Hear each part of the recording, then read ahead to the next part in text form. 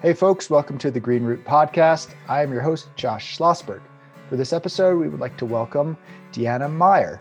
Deanna is a longtime environmental activist and a board member of Deep Green Resistance and Prairie Protection Colorado, and the executive director of Prairie Protection Colorado.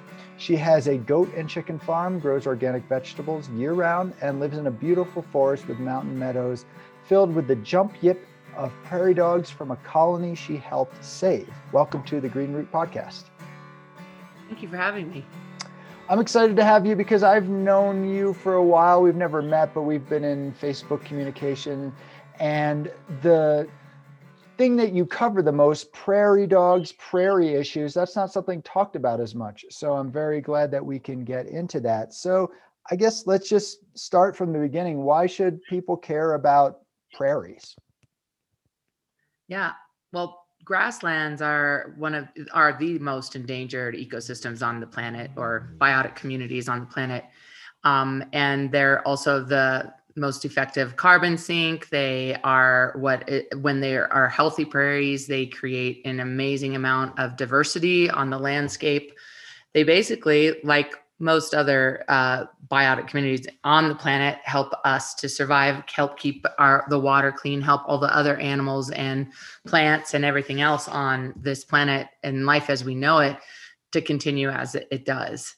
So prairies should be a direct concern to all of us, and they're being very rapidly destroyed. There's less than it's like 98% of 99% of all the grasslands are pretty much gone and have been converted into agriculture, or mostly agriculture and development. So really, I guess people care about life on this planet. It should be a huge interest to all of us that this is happening, and we should all be working on figuring out how to restore them. Cool. Yeah, so we both live in Colorado, and yeah, I'm living in an area where it's basically the edge of prairie where it starts meeting the mountains. And so my understanding is that is a very rare ecosystem as well, that edge kind of ecosystem. I forget what they call that, but it's a thing. Yeah. So what is the difference between straight up prairie or grassland, or when you're coming into some of these mountain meadows on the edge of, say, like the Front Range Mountains in Colorado here?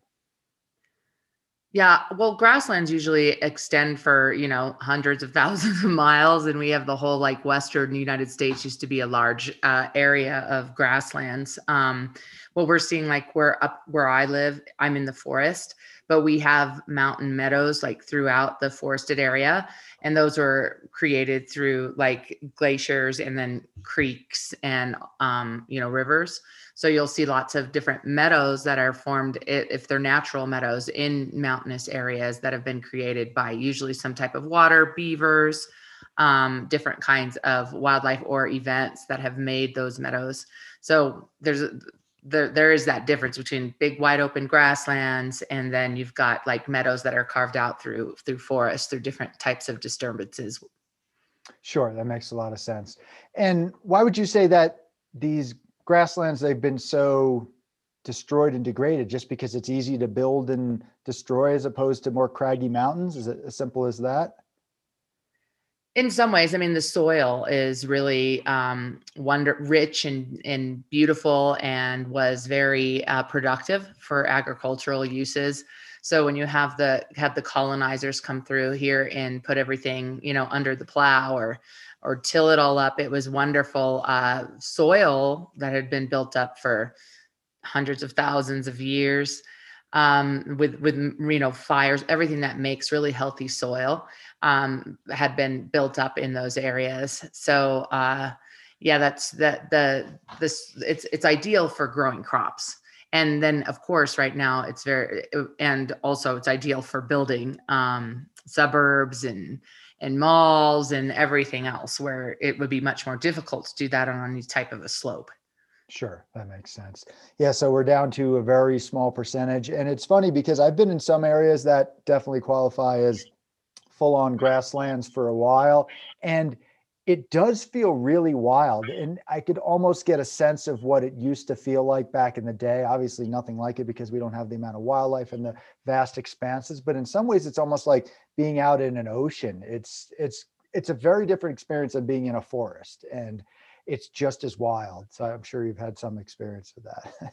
Yeah, definitely. It's extra. I mean, it's just so, it used to be, it's so hard now because, I mean, we can call it declining baselines or whatever, but we really don't have, as people being alive today, an inkling of an idea of what those grasslands look like 100, 200 years ago, or 500 years ago, prior to colonization, and how much diversity was actually on those areas. And we can look and assume how much, but it would be very hard for us to actually imagine it. And the whole soil structure and everything was so much different than it is today, just from the actual roots of the diversity of perennial plants that grew out there in conjunction and together with all the prairie dogs, and thinking of all the beavers who lived out there and all of the animals that we don't even know that were a part of those communities. Were it was very robust and very diverse, and there was a lot of different parts working together. And we've pretty much taken all of those grasslands and the diversity, and we've biotically cleansed them. And we've biotically cleansed them for one use. And so now you see a lot of these grasslands that would even be hard, that seem to be in pretty good shape, which are still full of invasive weeds and have had a lot of destruction on them from all the cows. So that's another thing, of course, with these flatlands and all the grass and prairies. A lot of the colonizers and our ancestors or whatever have come through and definitely tried to make it meet the needs of their livestock. And planted all of the, Timothy grass or alfalfa or all kinds of different hays that really take over and are very aggressive invasives. And they've completely turned around the soil ecology of the entire area, including the prairie dogs. Yep. Yeah. So I've seen some writings from Lewis and Clark or whatever, and when they weren't killing creatures, they were looking at it, and it was kind of like these open landscapes. And then there'd be just these herds of buffalo here, and then there'd just be these packs of wolves. Basically, the only thing that we have today with that is basically in Africa, where you can see all of these creatures coexisting in just this one big landscape. And yeah, we've lost that, and that's really sad. But what creatures still remain that are worth protecting on these grasslands? I mean, obviously they're all worth protecting, but what ones in particular would you name that still exist? Well, yeah, I mean, prairie dogs are really essential to these grasslands, and so are buffalo. And I call those like the bookends of the prairie. And of course, and I just say that because those two species are the supporters and the soil tillers and the keystone species of what needs to survive on the grasslands, including all the plants. And of course, we still see coyotes. A lot of coyotes are still out there, and coyotes are amazing and resilient creatures. They're also extraordinarily, just like prairie dogs, hated. And they've really had a war driven against them from the people, ranchers, and the people who've moved here since the beginning. Wolves, of course, we're trying. They're gone for most of the prairies. They are in certain areas. And they're always in the line of fire of a lot of colonizers. They're also a very hated creature.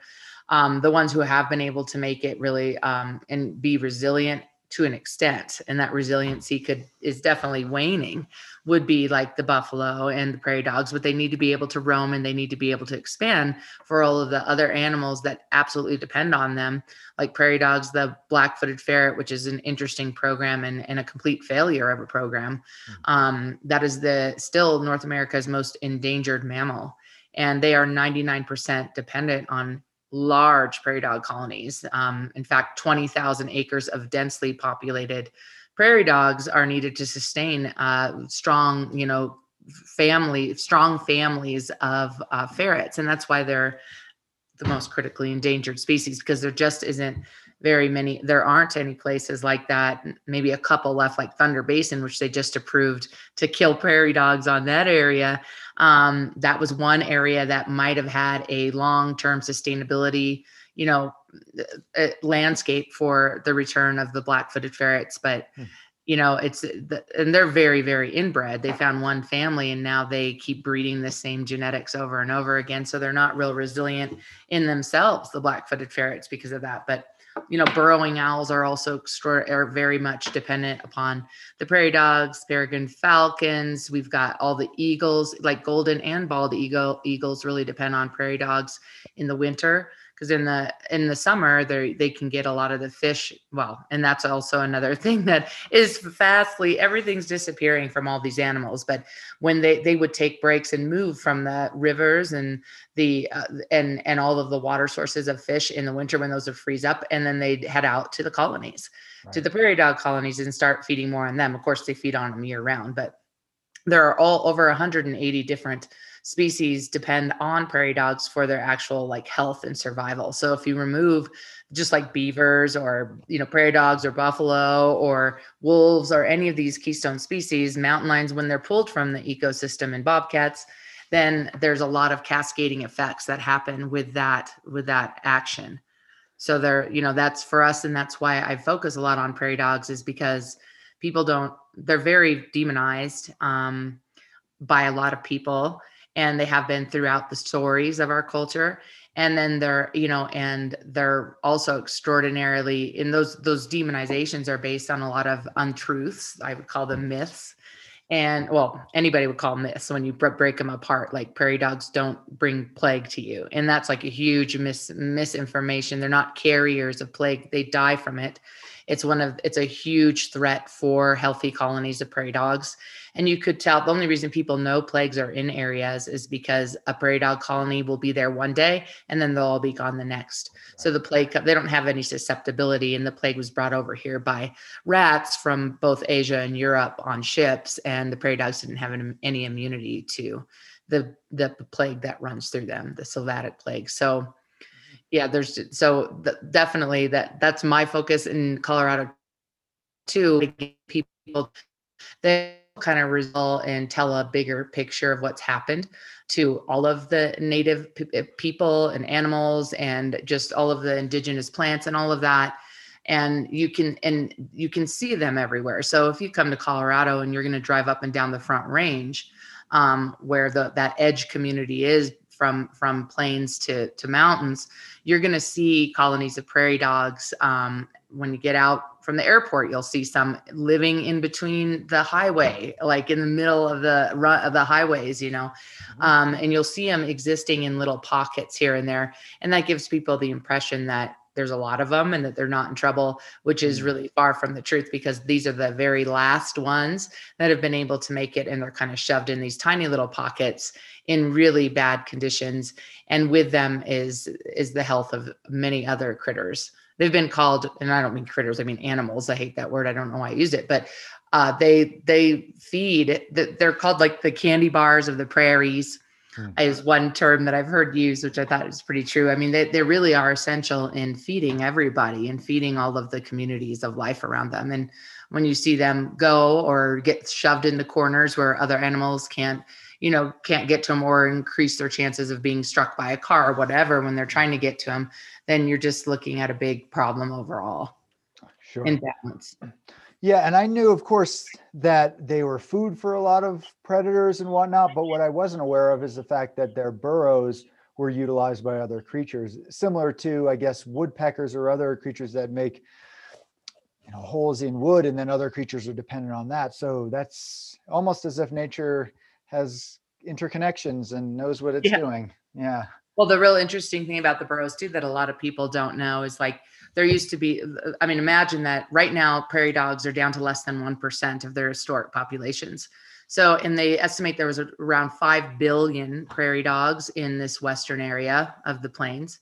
And the prairie dogs had really large colonies all over, and they would burrow and make all of these fissures down into the land. And both the Navajo and the Hopi used to warn the white people who would come through and kill all the prairie dogs. And they'd say, if you kill all the prairie dogs, there'll be no more rain. And then that was looked into by Bill Mollison, and because he recognized, and Stephen Booner, and they thought, there's got to be some truth to that saying. So they found out that the burrows there were so many of them, they went down and they enabled the groundwater actually with the pull of the moon. much like, ocean tides, to rise and fall. And with that rising and falling of the water through those fissures, and it wasn't just prairie dogs, we know voles and any kind of burrowing animal, it allows the water levels to rise and fall, which creates condensation, just like rainforests. Right. So there was a lot of truth in that. And then also when it rains and when we get lots of moisture, that rain is able to go into these burrows and into these holes and fill up the groundwater. So it's like right now we're seeing, it's kind of like with the beavers. It's the story I remember listening to an interview. I forget his name. I think Farb.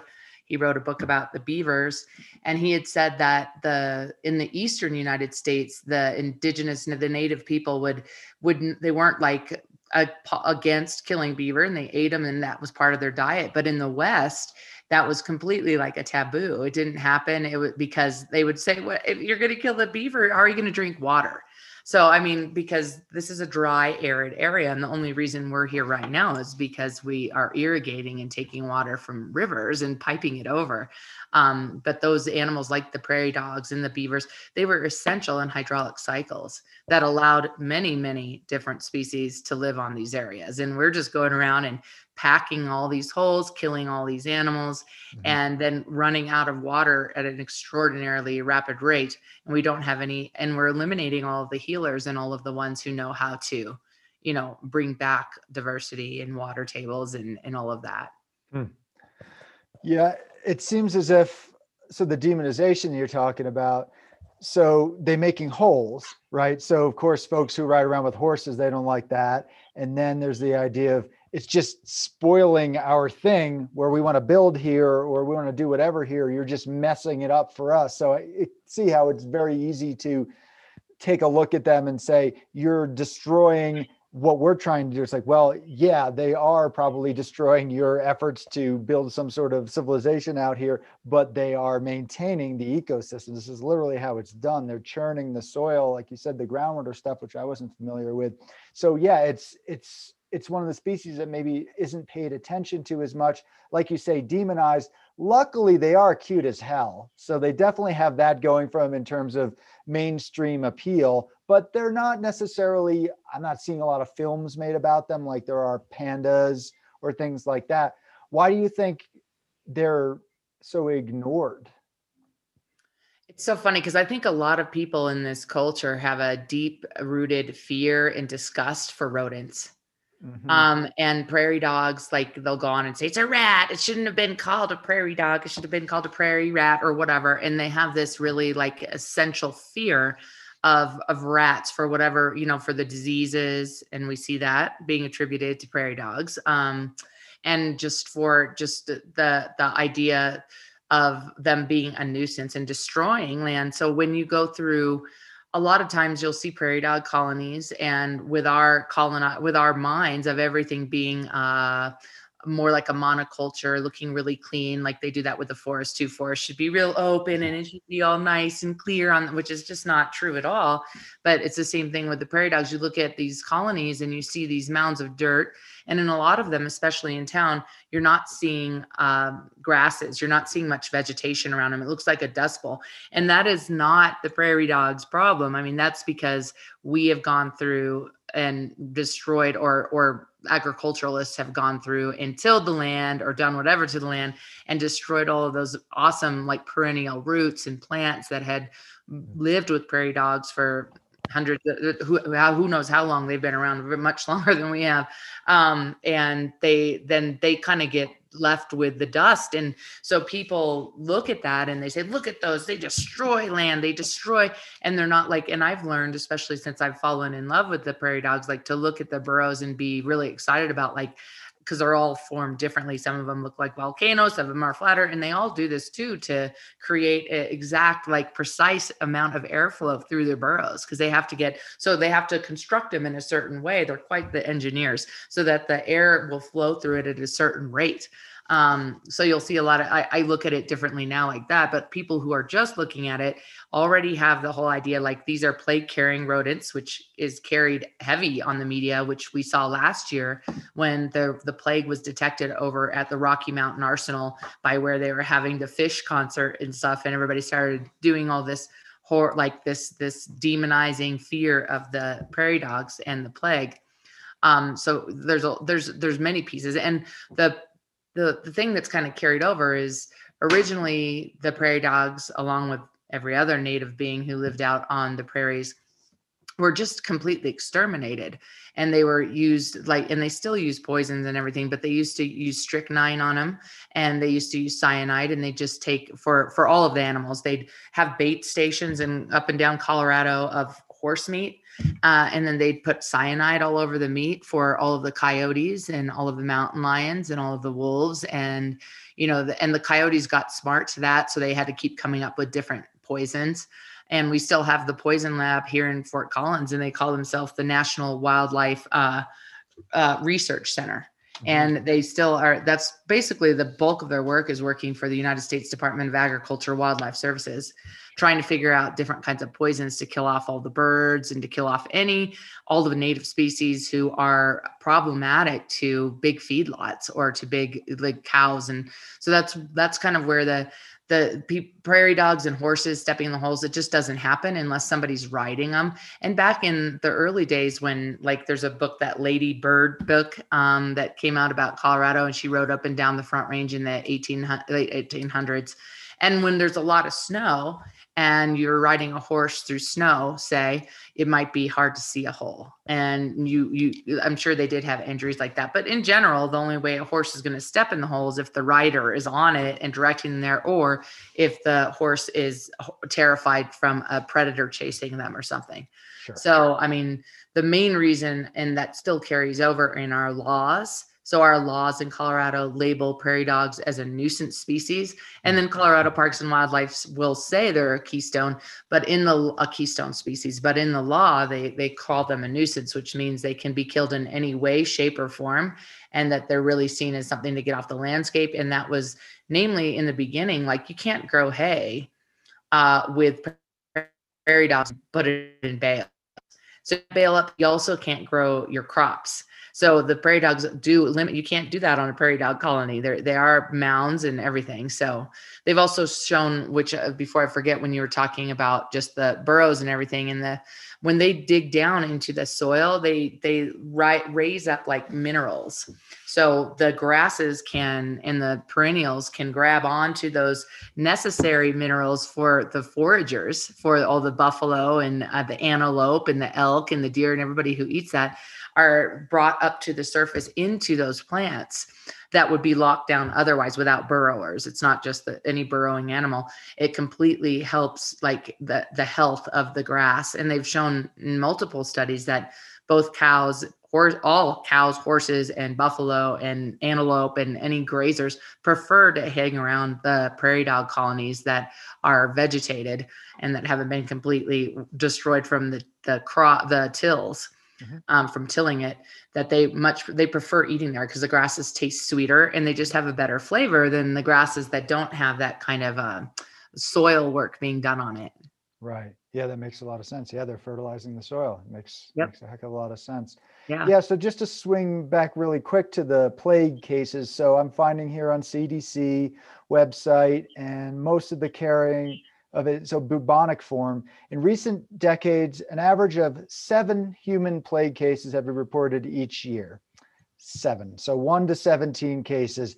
That's basically nothing. So it exists, but I mean, we have a plague going on in the US right now that is that's for real. So it's important to put that in perspective, because people hear, what, the plague, the bubonic plague, what?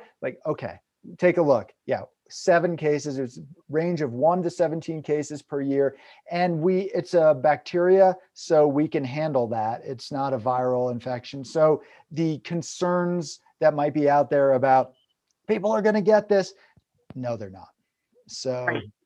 And I'm looking at that map right now. And if you look at, because they have from 2000 to 2018, and you can see there's 2, 4, 6, 7, 8, 9, 10, 12 people have died in the entire United States from this plague. And it's the 12 people. I mean, more people have been killed by vending machines falling on them. Definitely far more have been killed by lightning strikes. I mean, we don't. Everything. Everything is. everything has killed people more than the plague, Yeah. basically. Yes, Yes. and all of these people who died from this just let it go on for too long and they didn't get antibiotics, because right now, if you do get it, penicillin will kick it right out of you, or any antibiotic. Super treatable. Yeah. And I thought that was just worth mentioning in case people heard that term, like, what? And I'm somebody, I've written a fair amount on disease and viral infections, bacteria, and stuff like this. And yeah, this is not really, shouldn't be much on the radar in terms of concerns about human health. But of course, it's a nice thing to inflame on intentionally. And then when you're just dumb and in the media, you're like, well, that sounds bad. And then also you're like, and this will get clicks. So there's a lot of reason for putting stuff out there like that. And it's important to debunk that stuff. And yeah, it's pretty easy to debunk. So yeah, Colorado Parks and Wildlife, they are a lot of times contradictory on things. So they call them Keystone and then they call them nuisance. Same with stuff I've done around mountain lions. I actually had somebody from Parks and Wildlife. Now he's a scientist and a biologist, so he's not involved with all the bureaucracy there, but his studies are showing stuff around chronic wasting disease, how the mountain lions can pick out the deer with chronic wasting disease and the elk, kill them off earlier. It actually helps limit the spread potentially. That's what his studies have found. And on the other hand, so that comes out through Colorado Parks and Wildlife and stuff like that. And then on the other hand, they're like, yeah, we got to kill off a bunch of these predators. It's like, which is it? And they're like, yeah, don't worry about it. And it's like, well, we're going to worry about it. So yeah, that's what they do.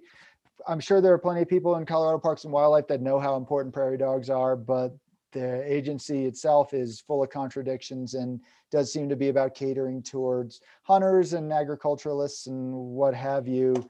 And it's too bad. So what sort of work have you been doing through Prairie Protection Colorado to protect these animals? Well, we do a lot of things, and we're getting more into like the structures of the wildlife life agencies like Colorado Parks and Wildlife and everything. And just real quick before I forget, you were talking about like chronic wasting disease, and we're seeing mange now all over, on especially coyotes up and down the Front Range. And all of this stuff too is from, like, mange was purposely spread in Wyoming, and it got out into all the wildlife populations from these types of wildlife officials. So we have like the USDA Wildlife Services and all of these people trying to figure out how to kill the coyotes. So chronic wasting disease now too, they've just found out that that is also was created in the lab, and it got out of control. So, I mean, we're looking at these diseases that are coming out and finding that these things have been meddled with, and they've been released into wildlife populations as ways to try to make these animals sick. So, I mean, that just popped in my mind. But so Prairie Protection Colorado is trying to bring out more knowledge for people to understand what's really at play here when we're seeing our wildlife rapidly disappearing. So I hadn't heard about the idea of CWD being created in a lab. I will definitely have to do more research on that. That's pretty scary. I mean, from what I understand, not to get into that topic too much, but the spread at least is through when they do farming of deer, and that's where they first noticed it. So regardless of how it was spread, clearly humans were a part of this, and yeah, we messed things up. And I hadn't heard about the mange. Well, I think either. The red deer, like that they had over here, and then they got rid. That brought it over originally, and then it kind of used to see if they could use it to kill more animals. So it wasn't like concocted in the lab, but it was it was used in the lab as a possible method of killing coyotes, so because coyotes are an issue for wildlife officials because they want them gone. Right. And that's just not the way that they work. They're the tricksters. They're very resilient, and it doesn't seem to affect CWD. Doesn't seem to affect those species anyway. So that's good. But I'm just saying, yeah, exactly, true. Yeah, which is a good thing. But yeah, it doesn't surprise me. That's basically biological warfare. It's basically terrorism. That's pretty awful. Yeah. But with the prairie dogs, what we do to help people is like basically like we focus kind of on but we focus on grassroots activists, advocates who are locally in areas who are concerned about certain prairie dog colonies. They come to us and they say, hey, I'm curious. I want to help try to save this. What do I do? And then we give them kind of a list of things to do to see how serious they are about it. And then we start backing them and mount public campaigns. And we call out the people who are doing it. We get involved in city council meetings. We get involved in just anything that we can in outreach. And we have saved many, many colonies. And I saved my colony, really going out there on a limb for this colony that I really cared about. That's how we kind of got started. And we were able to save a bunch of the survivors of a poisoning, and they're up here on my land right now. And we have been able to save a lot of prairie dogs on different parks and different public open spaces just by getting people more and more involved in doing actions like writing letters or calling their officials or reaching out. And in all of that too, our main goal is trying to do what I'm doing with you right now, which is educating the public about, who prairie dogs are and why we should care and why they're important, and trying to dispel and make a lot of people aware of the myths of these prairie dogs. And then we want to call into account our wildlife officials, not just for the prairie dogs, but for all of the other wildlife in Colorado, because like you said, Colorado Parks and Wildlife is designed with the commissioners to support sport hunting and trophy hunting. And that's where more than 60% of their funds come from. And that is and they will tell you that those are their clients, that they don't, that they serve them.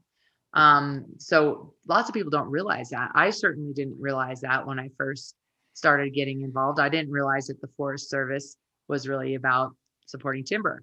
So, I mean, so that's a big thing for people to start, an important thing for all of us to start understanding, that the system created these positions, right, that actually help destroy the life that we care so much about.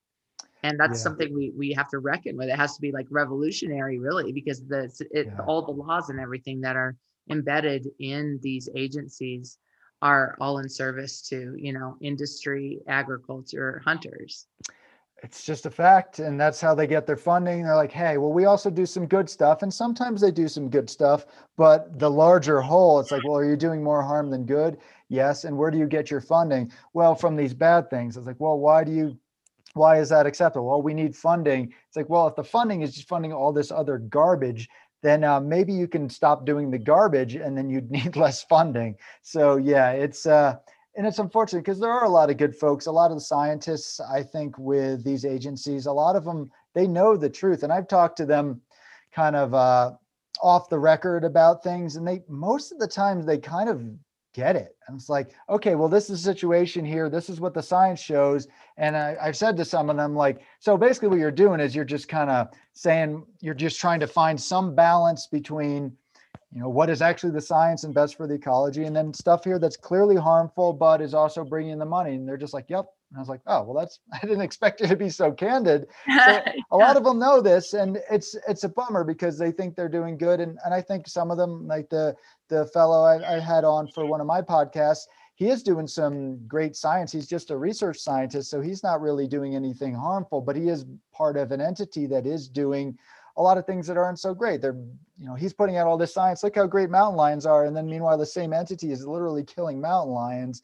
And it's like, well, it's because there are not enough the deer and elk. It's like, well, because so many of them are being hunted. And then the CWD is killing them on top of that. And it's just, it's chaotic. And I think there's a fair argument for just really disbanding these entities and doing something entirely different. The Forest Service, sometimes they do some, I have a harder time finding a good thing the Forest Service does, but there are good folks in the Forest Service. I'll say that much. And, but yeah, they typically do more harm than good. And I think you're right. When people discover, these government agencies, well, parks and wildlife, well, that sounds great. And it's like, well, killing wildlife is not the answer. But just to sort of switch over a little bit more to details with prairie dog stuff, can you talk a little bit about their vocalizations, their communications? Because it's pretty fascinating. They're basically talking. Not English, but well, the reason we have all this data is because of an incredible and awesome scientist, and his name is Khan Slobodchikov. And anyway, he has done a lot of work, 30 some years. Sorry, Slobodchikov. Konslobodchikov, and you can look him up. He does great stuff. He's done lots of videos. And like they call them, the prairie dogs are like the meerkats of North America. Meerkats are beloved too, but prairie dogs are very similar, and they're not nearly as beloved. Like you said, I mean, there's not all these films and these great things going on about the prairie dogs, but he decided to study the language and did extensive studies and would do a lot of props. So he would take a coyote statue that looked quite similar to a coyote. He'd roll it into the colony, and then he'd record the sounds. Then he'd pull them out on the computer over, and stretch out the tones. And he could see that they had exact same words for coyotes, and not just for one, but for a particular one. So when this mechanical one goes out, they'd have a different name. And then for birds, they'd do the same thing when birds would fly over, but they not only would distinguish like from red-tailed fox or a red-tailed hawk to a golden eagle to a falcon. They had different like tones for that. And then he would do different colors of shirts. And, and he would always come back over time, and they'd always have the same tone for the white and the same tone for the yellow and the same tone for the red and the same tone for the blue. And then he'd do it with shovels, and he'd do this over great amounts of time, and they'd still have the exact same tone. And so he really discovered that prairie dog, actually his research shows that prairie dogs have the most complex language ever studied in any animal, including dolphins and whales. And that's probably, and he attributes that to the fact that he studied it for so long. And that most animals do have a complex language. Prairie dogs really do depend on this language for their survival, though. And it is the way that they keep, a smaller percentage of prairie dogs are predated than other prey. And a lot of that does have to do with their communication. So you have these, we call them sentries or scouts, and they sit out there. And if you watch a colony and with your binoculars, go out there, if any of you have access to one, if you're in Colorado or any other state that has them, and you can go out and just watch them for 10 or 15 minutes, and you'll watch it. So you'll see that there's a few prairie dogs, depending on the size of the colony, who are constantly alert. So they're standing up, they're looking. The other guys are out eating, and they're playing or doing whatever it is that they do. And then the prairie dog, if they see somebody, including you, or if they see a bird, or if they see a car, or if they see another human being walk, they'll tell everybody. So they'll start chirping, and they chirp. And then everybody stands at alert. Everybody runs right to their burrow so they can pop down if it's a real hazard. And they're communicating to each other about what's going on and who's where and what. And then they do a jump yip, which they're not.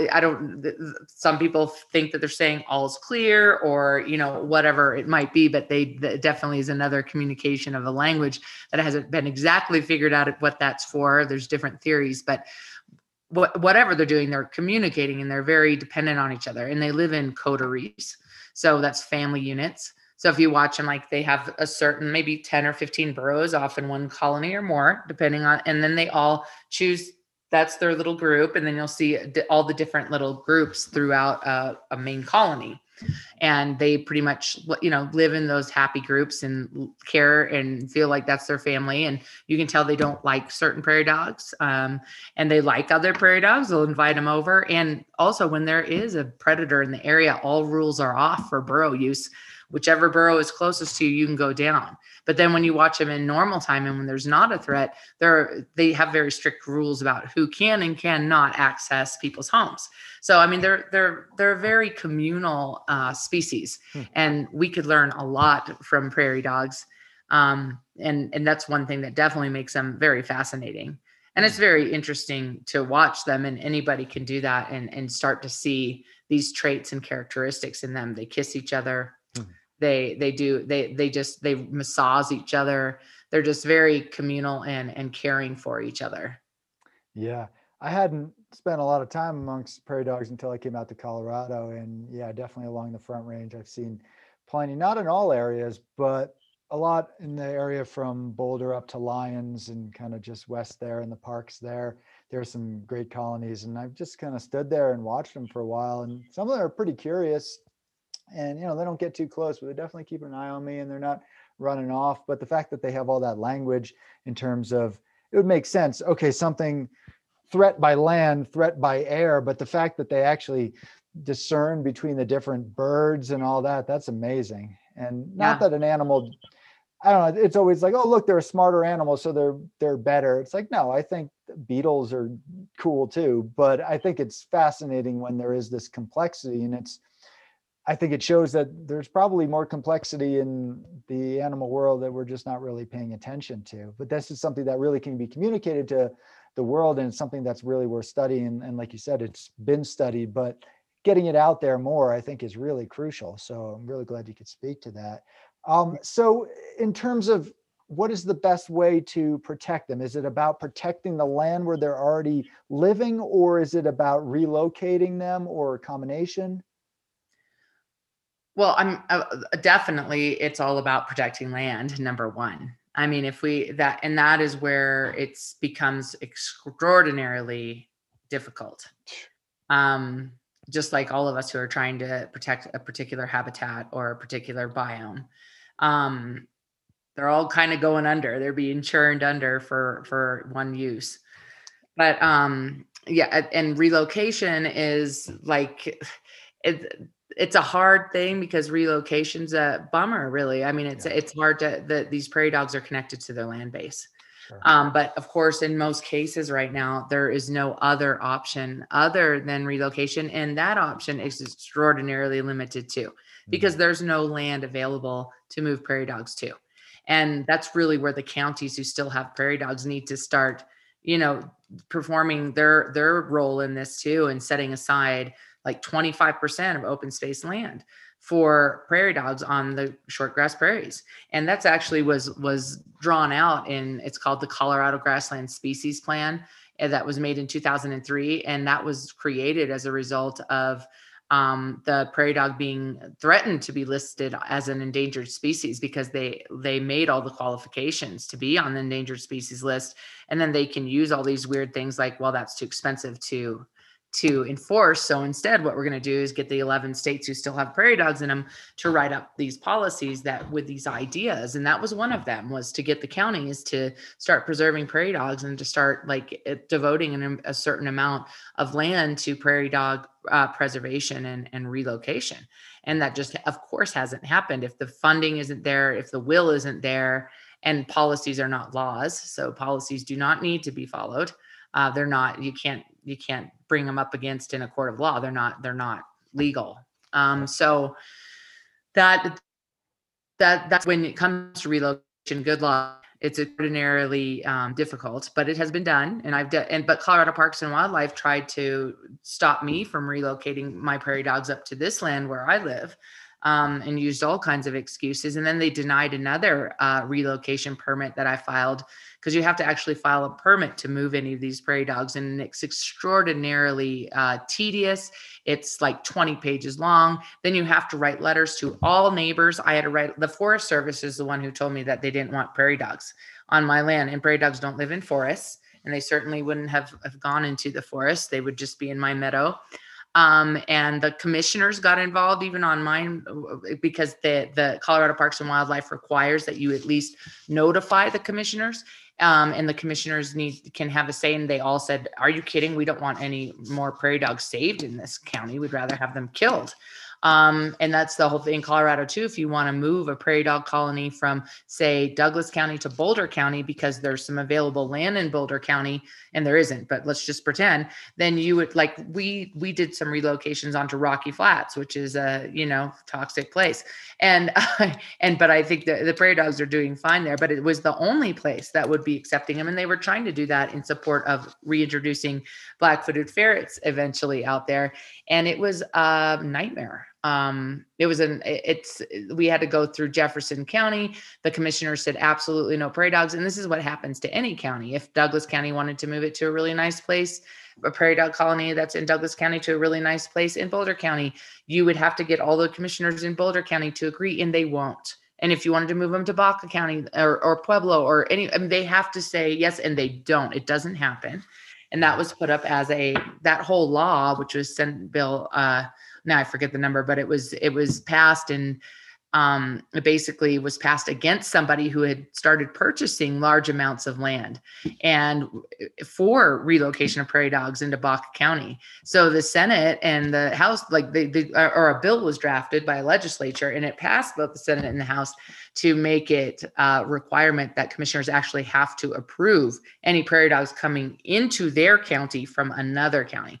So relocation is extraordinarily difficult to get. And that's a big problem if you're gonna go that route. If you want to restore big segments of grassland for biodiversity, then it's going to be a really huge fight unless there's something seriously changed with our wildlife organization, Colorado Parks and Wildlife, and with the laws that surround prairie dogs, because they treat them just like you're moving plagues into different places is how they try to kind of approach it.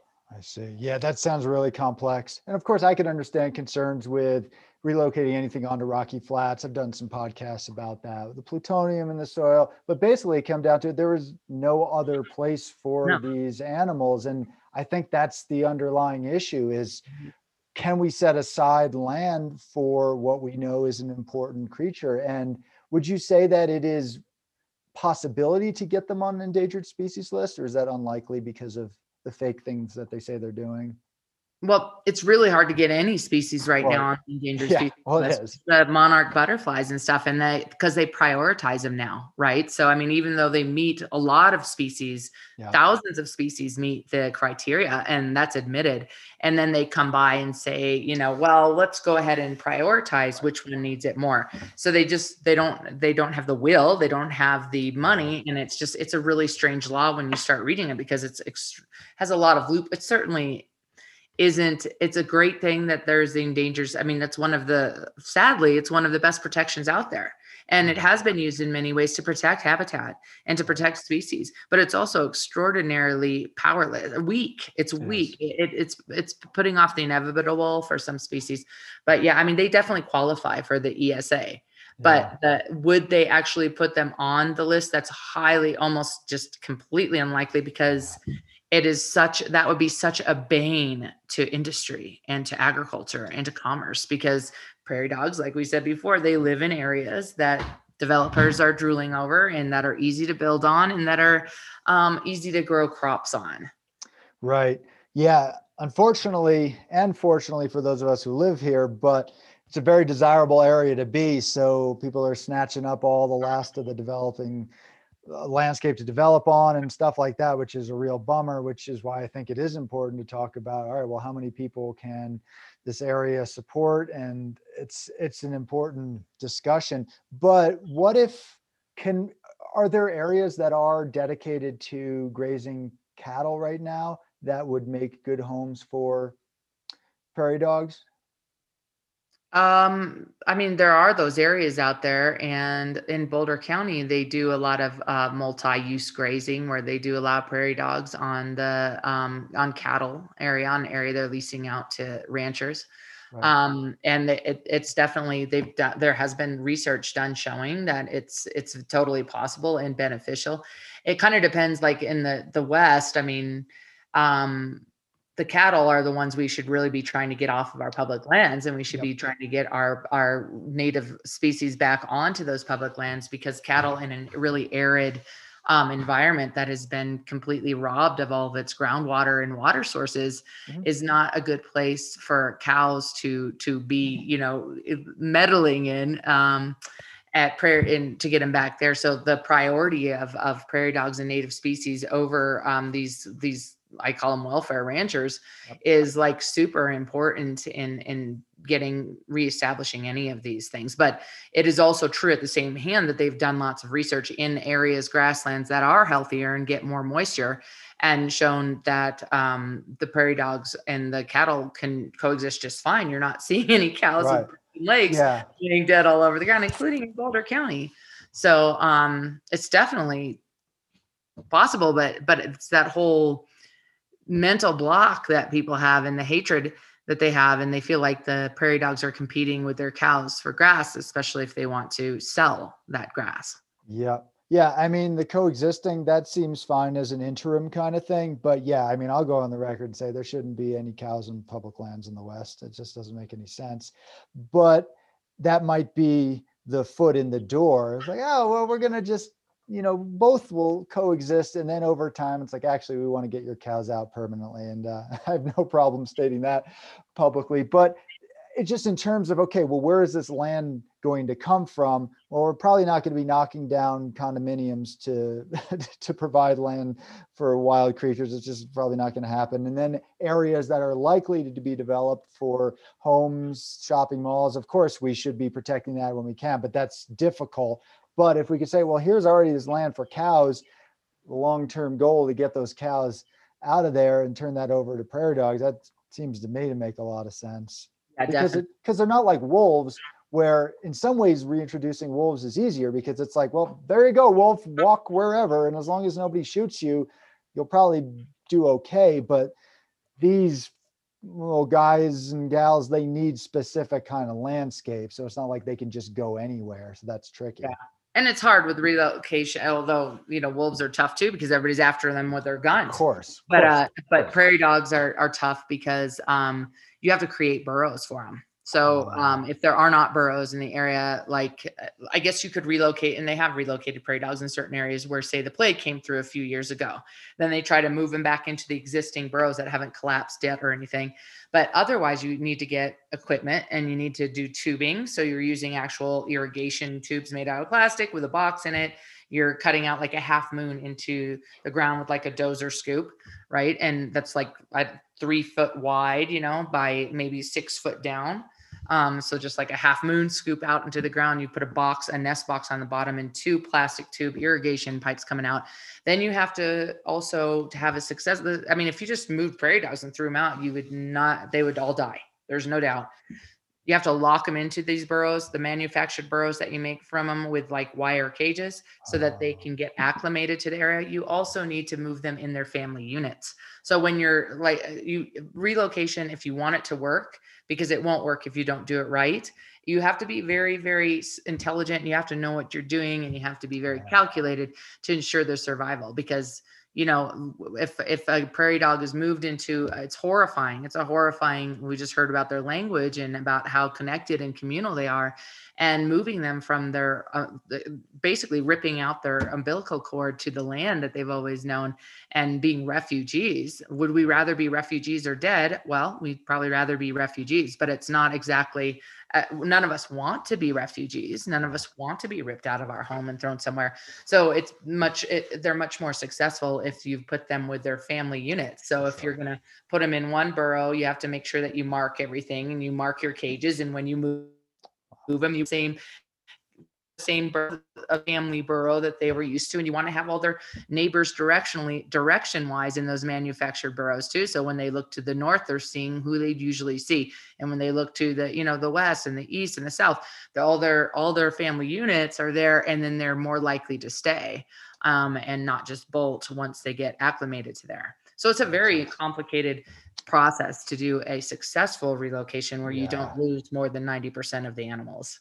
Yeah, it sounds like a lot of work, and I almost envision this ridiculous future where the only prairie dogs alive are just in these manufactured burrows that we make in our suburban areas, and just that doesn't seem like that isn't good. The ones up here, we had to do 75 burrows or something like that, and they've made tons of immediately they'll start making their own burrows. Like that's what they do. They're burrowers, but they still utilize the manufactured ones out there too. But it would be so much better if we would. We really, and we know that, you and I both know that, probably most of your listeners know that, is that we need to stop destroying habitat, and we need to help restore habitat. We need to try to get it back. And the likelihood of that changing on a political level is, sadly to say, it's very unimaginable for me to see that actually happening. But that is the truth of what needs to happen. We need to stop destroying life, or else there's going to be no more life left to support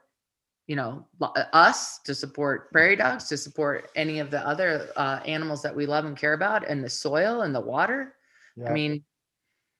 Yep, that's the common thread running through it all. We need to be preserving the land. It's just really that simple, and that's one of the hardest things to do. But it is a very simple concept that we can at least wrap our heads around, being just obvious. But it's a really hard thing to do. And yeah, our politicians, I mean, the fact that knowing what I know about county commissioners regarding, well, things around COVID and just how ignorant they are just in general, like the idea, like, well, we want to see what they think about letting prairie dogs in. It's like they don't know anything. Why are we waiting upon the permission of people who have no idea what they're talking about? And that's just a really sad thing. It may be, have there been some work that anyone has done around kids? Because they are pretty cute. So, and kids don't have all the stigma of, oh, they're a rat, or like, they don't care about that stuff. Oh, they love them. In fact, there was I do class, like I've done Zoom classes since COVID too with kids, and they all have pictures of their prairie dogs, and they just want to talk about the prairie dogs in their neighborhood, and they really, really like prairie dogs. And there was a Senate bill that went up in 2016, and the ranchers were trying to make another bill that would make it impossible to relocate prairie dogs within counties. So they wanted to do another, like, commissioner's approval required within counties. And these third graders from the Denver Expeditionary School, they asked me to come talk to them. Then I was able to get them all excited about this Senate hearing. And so they went into there, like, 200 kids, and they put them all off and made them sit there for 2 hours. These kids were good. And then they finally had to leave. But the group of kids that were going to talk came back in time, which was like 5 hours later, came back to speak. And they had 3 adorable, like 3-year-old girls talking to the Senate, to this group, I do honestly believe right now that they are the reason that bill did not pass. Cool. And they were involved in writing letters. They wrote tons of letters to the legislature. They wrote to this committee, they called the Kill Bill Committee or whatever, and they were actually going to pass this bill by one vote. And then they got flooded with all these little kids. And those kids came up there and they talked, and we did a lot of media on it. So that's awesome. Kids are really important, not just to also get involved in the political, because these people you're talking about, like commissioners and stuff, they actually do care about, I mean, they're not totally dumb kids. I mean, or ignorant or whatever. Kids make a difference. They hear it. Sure. They hear the kids. They don't hear me. I'm just a troublemaker. You've got a cute 3-year-old, or several or hundreds of cute 3-year-olds saying, we really love prairie dogs, please save them.